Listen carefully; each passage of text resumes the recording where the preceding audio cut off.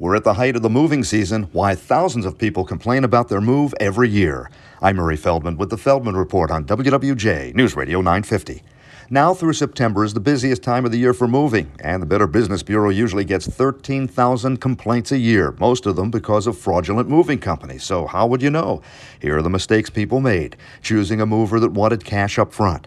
Choosing a mover that said they would tell you how much it cost after they loaded your furniture onto the truck. No negotiating room there. Choosing a mover with an online presence only, no physical location.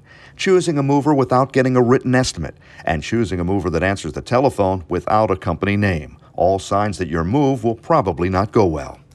Time for a burnout check. Who's most likely to be burned out on the job? Experts say people who have been in the same position without moving up for years, and those who have been at the same company for 2 to 4 years. With the Feldman Report, I'm Murray Feldman, WWJ News Radio 950.